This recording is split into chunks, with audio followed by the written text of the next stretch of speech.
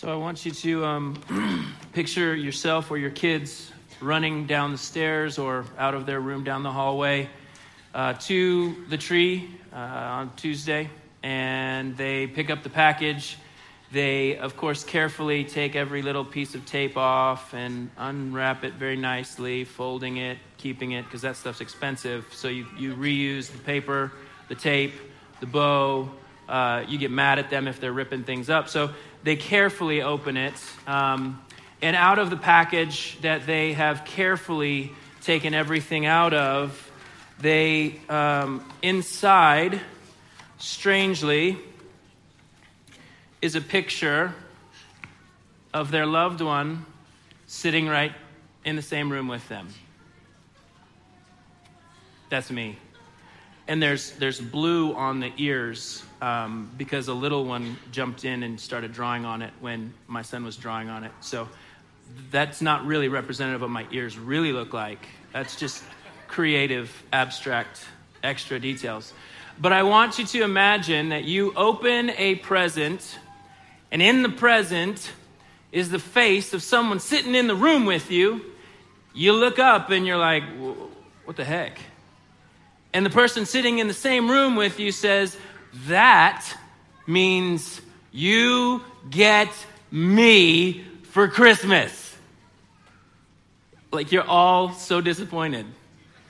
I can hear it. I feel it. I can feel the disappointment in this room. Those of you who are last minute gift people, you're welcome. If you'd like to use this idea, feel free to use it. I don't know how many points it'll get you, but how would you respond if you opened the package and someone told you your gift is me? The overwhelming silence makes me go, oh man, yay, right? But it's interesting because as we spend this season staring at a manger, telling a story that some of us are way, way, way, way too comfortable with, I don't know if we remember that's the point. I don't know if we actually grasp that the package that was delivered that day in the manger wasn't about the gifts of God, it was actually God himself. And I think sometimes we get more excited about the gifts God might want to give us than we actually get about him. And when we stare at that manger, we come face to face with the question of, do I really want God's stuff or do I want him? The question becomes, is it his presence or is it his presence? I think there's a difference. And I hate that this was where I was headed this week. And a Christian comedian actually this week decided to make fun of this concept. And I get taking myself lightly. I do. I like to joke about myself. I like to joke about even being a Christian sometimes because there are some really strange things that we believe. But I hate that this is something we would actually joke about. Because if the point of the Christian walk is the presence of God, why would we take it lightly? Why would we laugh about being a people who actually walk with the one who made us? Why would we joke about this idea? Now, I like I said, I think it's funny, but I think this is the hardest thing for us to believe about the whole story, is that God would actually want to walk with his people. Nearness, his presence is what we walk with. There are a lot of strange things that Christians are accused of, and I wish we were accused of this one way more often. Like, you actually walk around like you know him. Strangely enough, we do. So that's why I get a little sad sometimes at the things we poke fun at, because I know how hard this is to believe, because I sit with people who cannot believe that God would actually want to be with them. But as we look at the manger, it is evidence of nearness. It is evidence found all throughout the scripture that it is his nearness presented to us that glorious day. And it's all through Scripture. In Deuteronomy chapter 4, when the people of Israel are about to enter into the promised land, Moses reminds them, and he says this. He says, "For what great nation has a God as near to them as the Lord our God is near to us whenever we call on him?" The psalmist in Psalm 73 said, "But as for me, how good it is to be near God. I have made the sovereign Lord my shelter, and I will tell everyone about the wonderful things you do." Isaiah 55 says, "Seek the Lord while you can find him. Call on him now while he is near."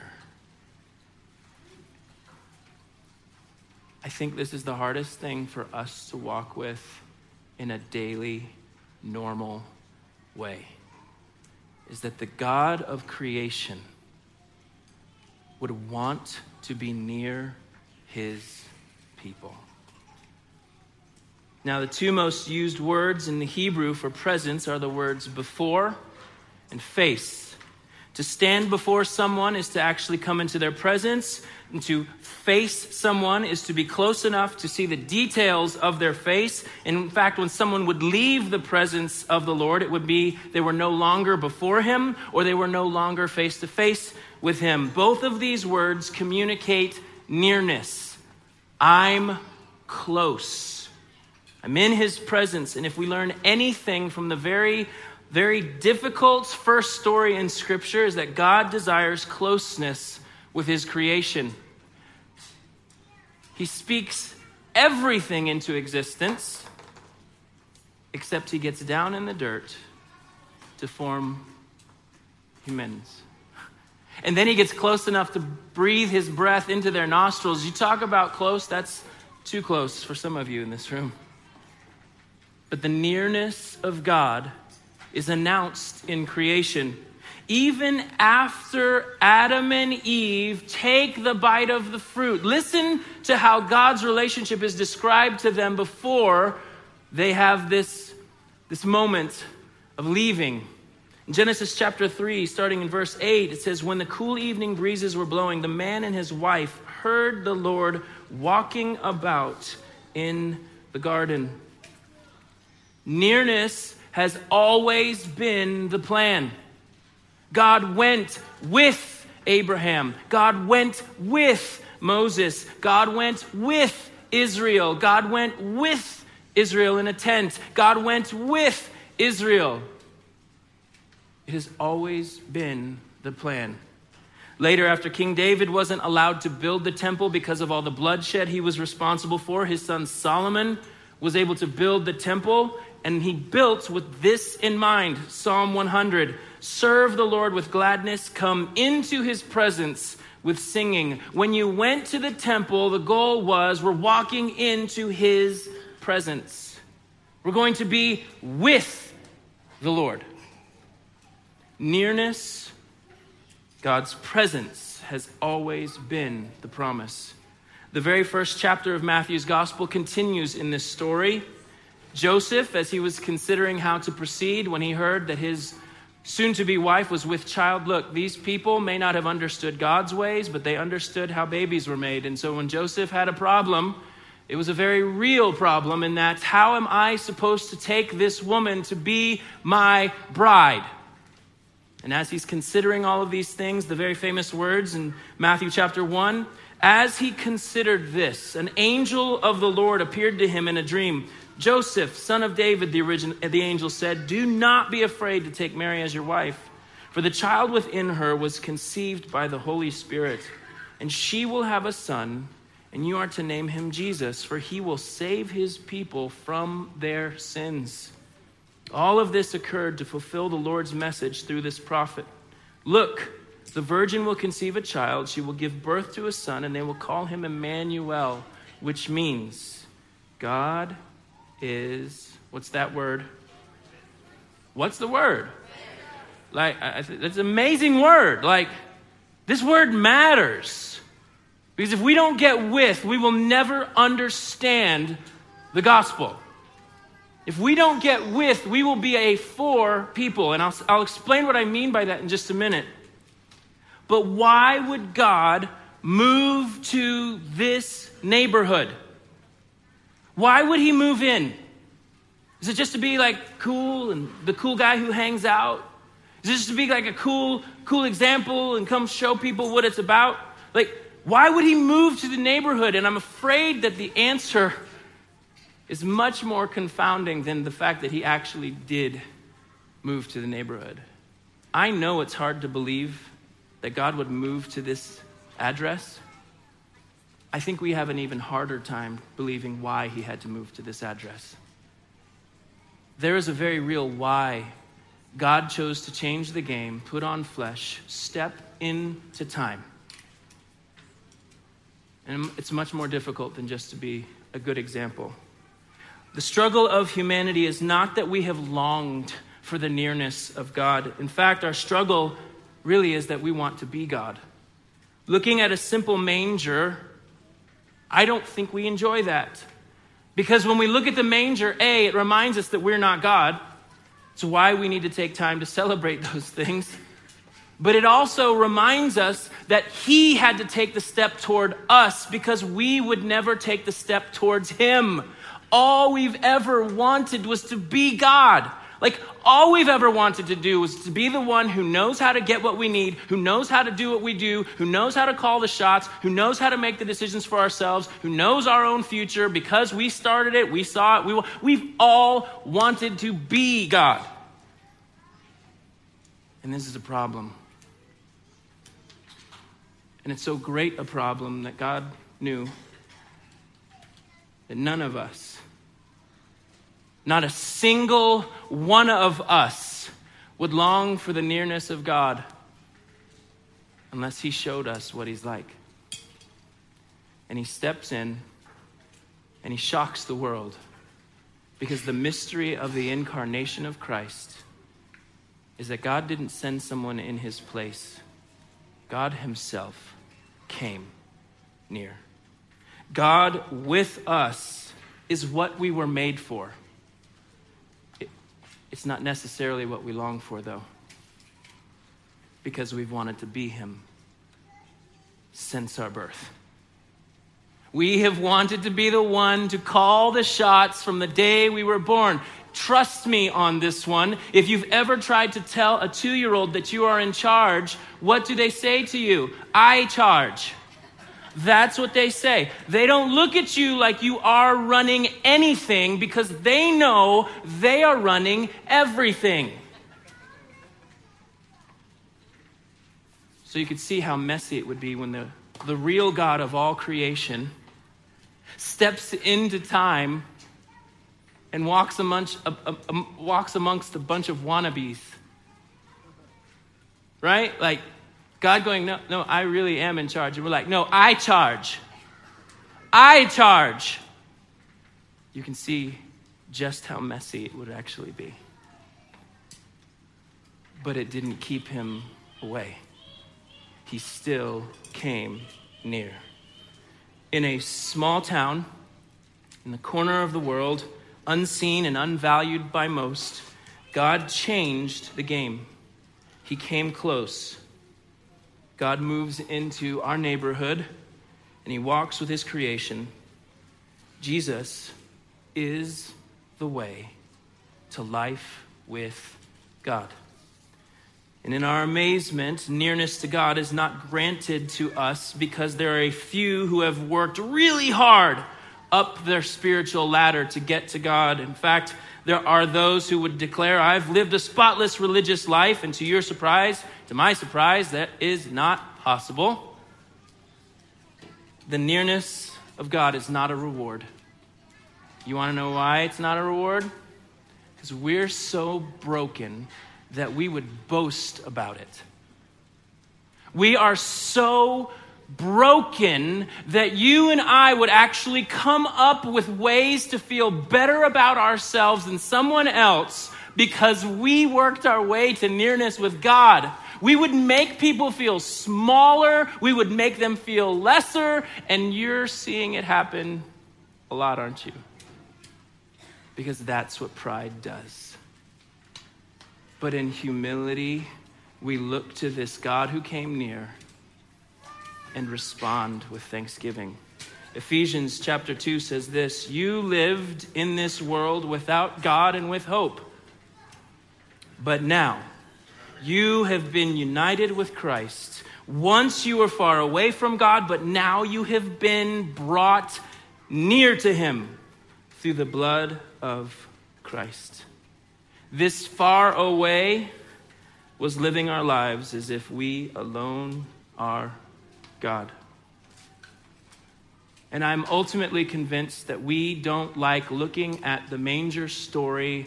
It's because that manger reveals we have a deep need that we alone cannot meet. And that angers the prideful heart. That infuriates the heart that says, I can do what I need. I can get what I want. I have it all within myself to make these things possible. And the truth is, we don't, and it frustrates us. So may it frustrate you to continue to look at the manger. May it continue to cause you to wrestle with you are not God. And that the God you need did everything that is needed for life and faith. Listen to the way the Apostle Paul describes the work that was accomplished because he moved into our neighborhood. 2 Corinthians chapter 5 says this, "And all of this is a gift from God who brought us back to himself through Christ. And God has given us this task of reconciling people to him. For God was in Christ reconciling the world to himself, no longer counting people's sins against them. And he gave us this wonderful message of reconciliation." It's a wonderful message. So we are Christ's ambassadors. God is making his appeal through us. We speak for Christ when we plead, come back to God.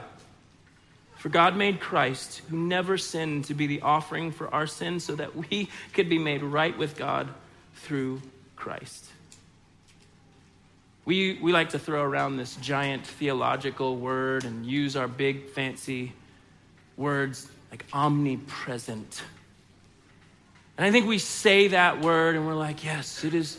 It's God is everywhere. He's in all places, in all times, in all space. There's nowhere that he's not.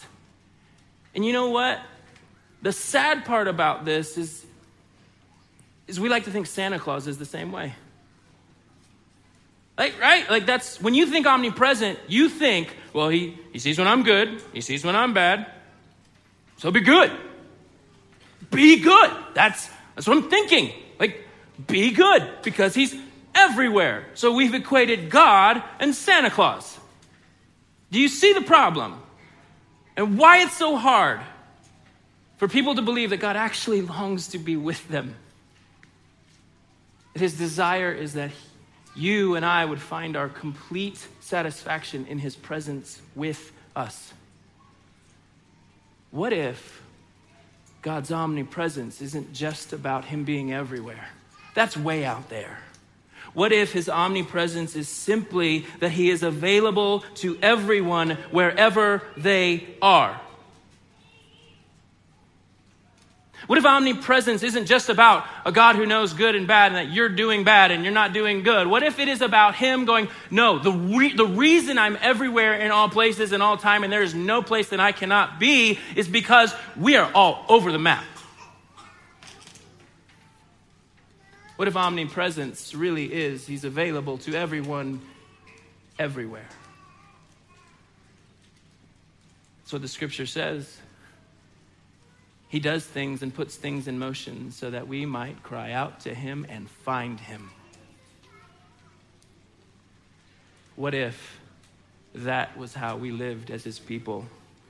Presence or his presence? Do you get more excited about God's hand than you do his face?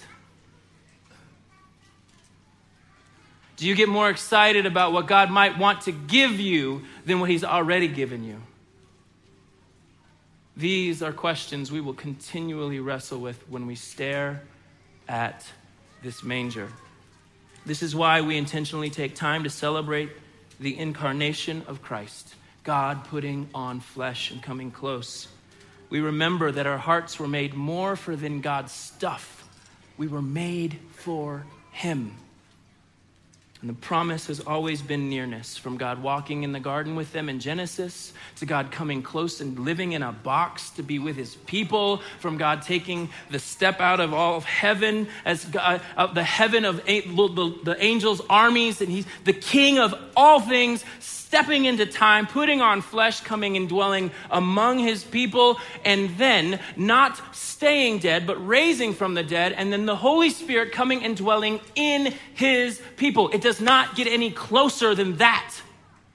The nearness of God has always been the plan. Listen to how eternity will wrap up. Revelation 21 says this, I heard a loud shout from the throne saying, God's home is now among his people. He will live, what's that word? With them, and they will be his people. God himself will be, what's that word? With them. He will wipe away every tear from their eyes, and there will be no more death or sorrow or crying or pain. All these things are gone forever. And the one sitting on the throne said, look, I'm making everything new. And then he said to me, write it down, for what I tell you is trustworthy and true. It's always been about with. It has always been about God with us. And I think sometimes we change it and we're consumed with doing things for God. And I understand that our efforts do change. Like the reason we live and breathe and what we do changes because of what God's done in us. But if you're living with the mindset of God, you're the boss, I'm going to do this for you, and then I'm going to come and check back in with you, but I'm going to keep working. I'm just going to work real hard for you, God. Do you know he doesn't need it? Like, he's not like the gods of the day. He's not petty. He's not needy. He's not clingy. He's not any of the things of the gods of the day. He is all powerful. Everything he needs, he has. He does not need anything from us, but yet he says, I want to be with you. When you look at that manger, I hope it frustrates you. I hope it calls you back to what you were made for, to know that God's the one that's not joking. I'm so serious about being with you. I'll step out of heaven, step in to my creation, only to be rejected by them,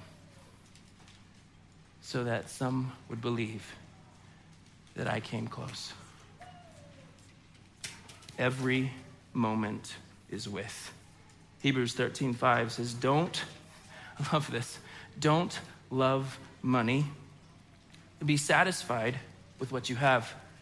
Why? For God has said, I will never fail you. I will never abandon you. No moment in our lives is too insignificant not to be lived with God. Every moment matters with God. There is nothing too big. There is nothing too small. God does not look at your little normal details in your life and go, well, you don't need me for that. No, he actually knows that if he goes somewhere else, you're sunk.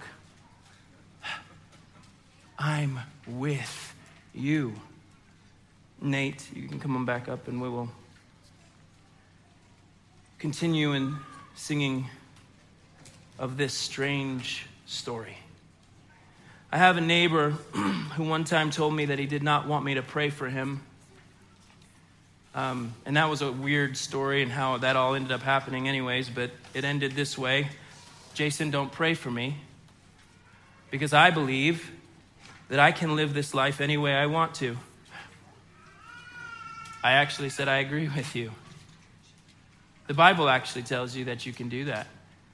The Bible actually suggests you can live life any way you want to, but what the incarnation would suggest is that God doesn't want you to live without him.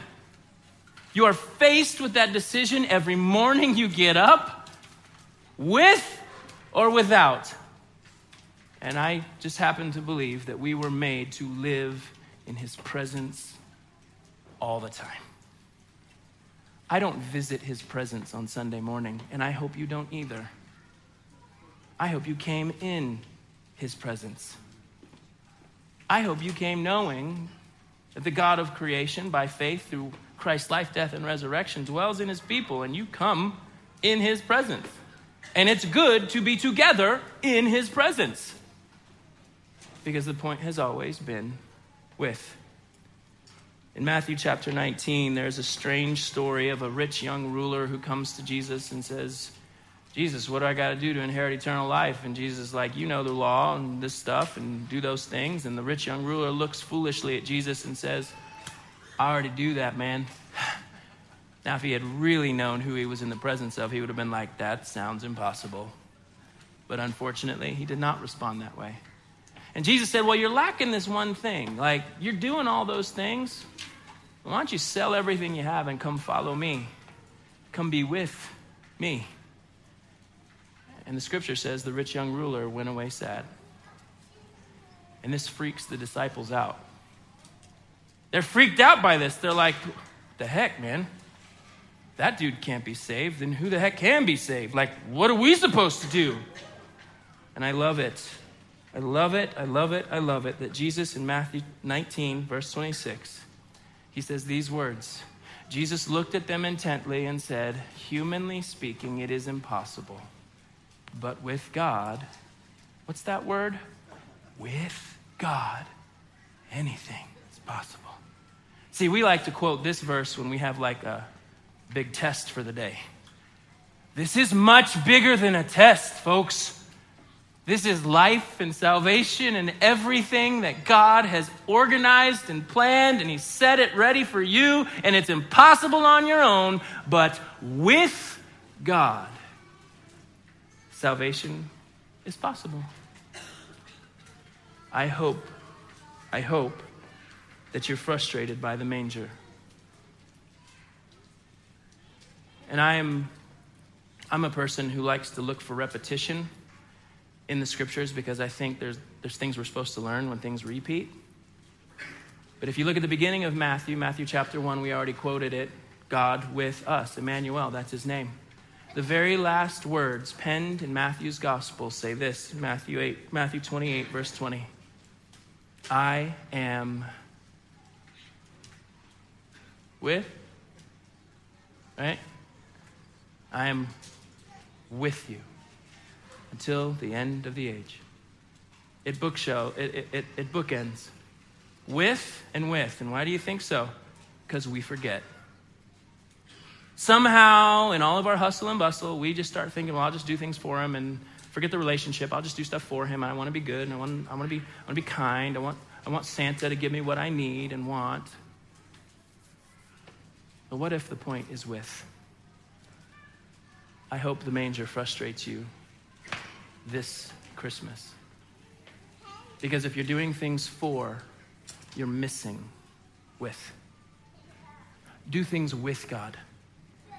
No moment is wasted. No moment is wasted. We'll be taking a turn to communion this morning. And what I mean by that is we're going to be looking at God's gift to us. And we already read the verse, but I want to read it again because I think sometimes we forget just how significant these corners of the room really are. Again, 2 Corinthians 5.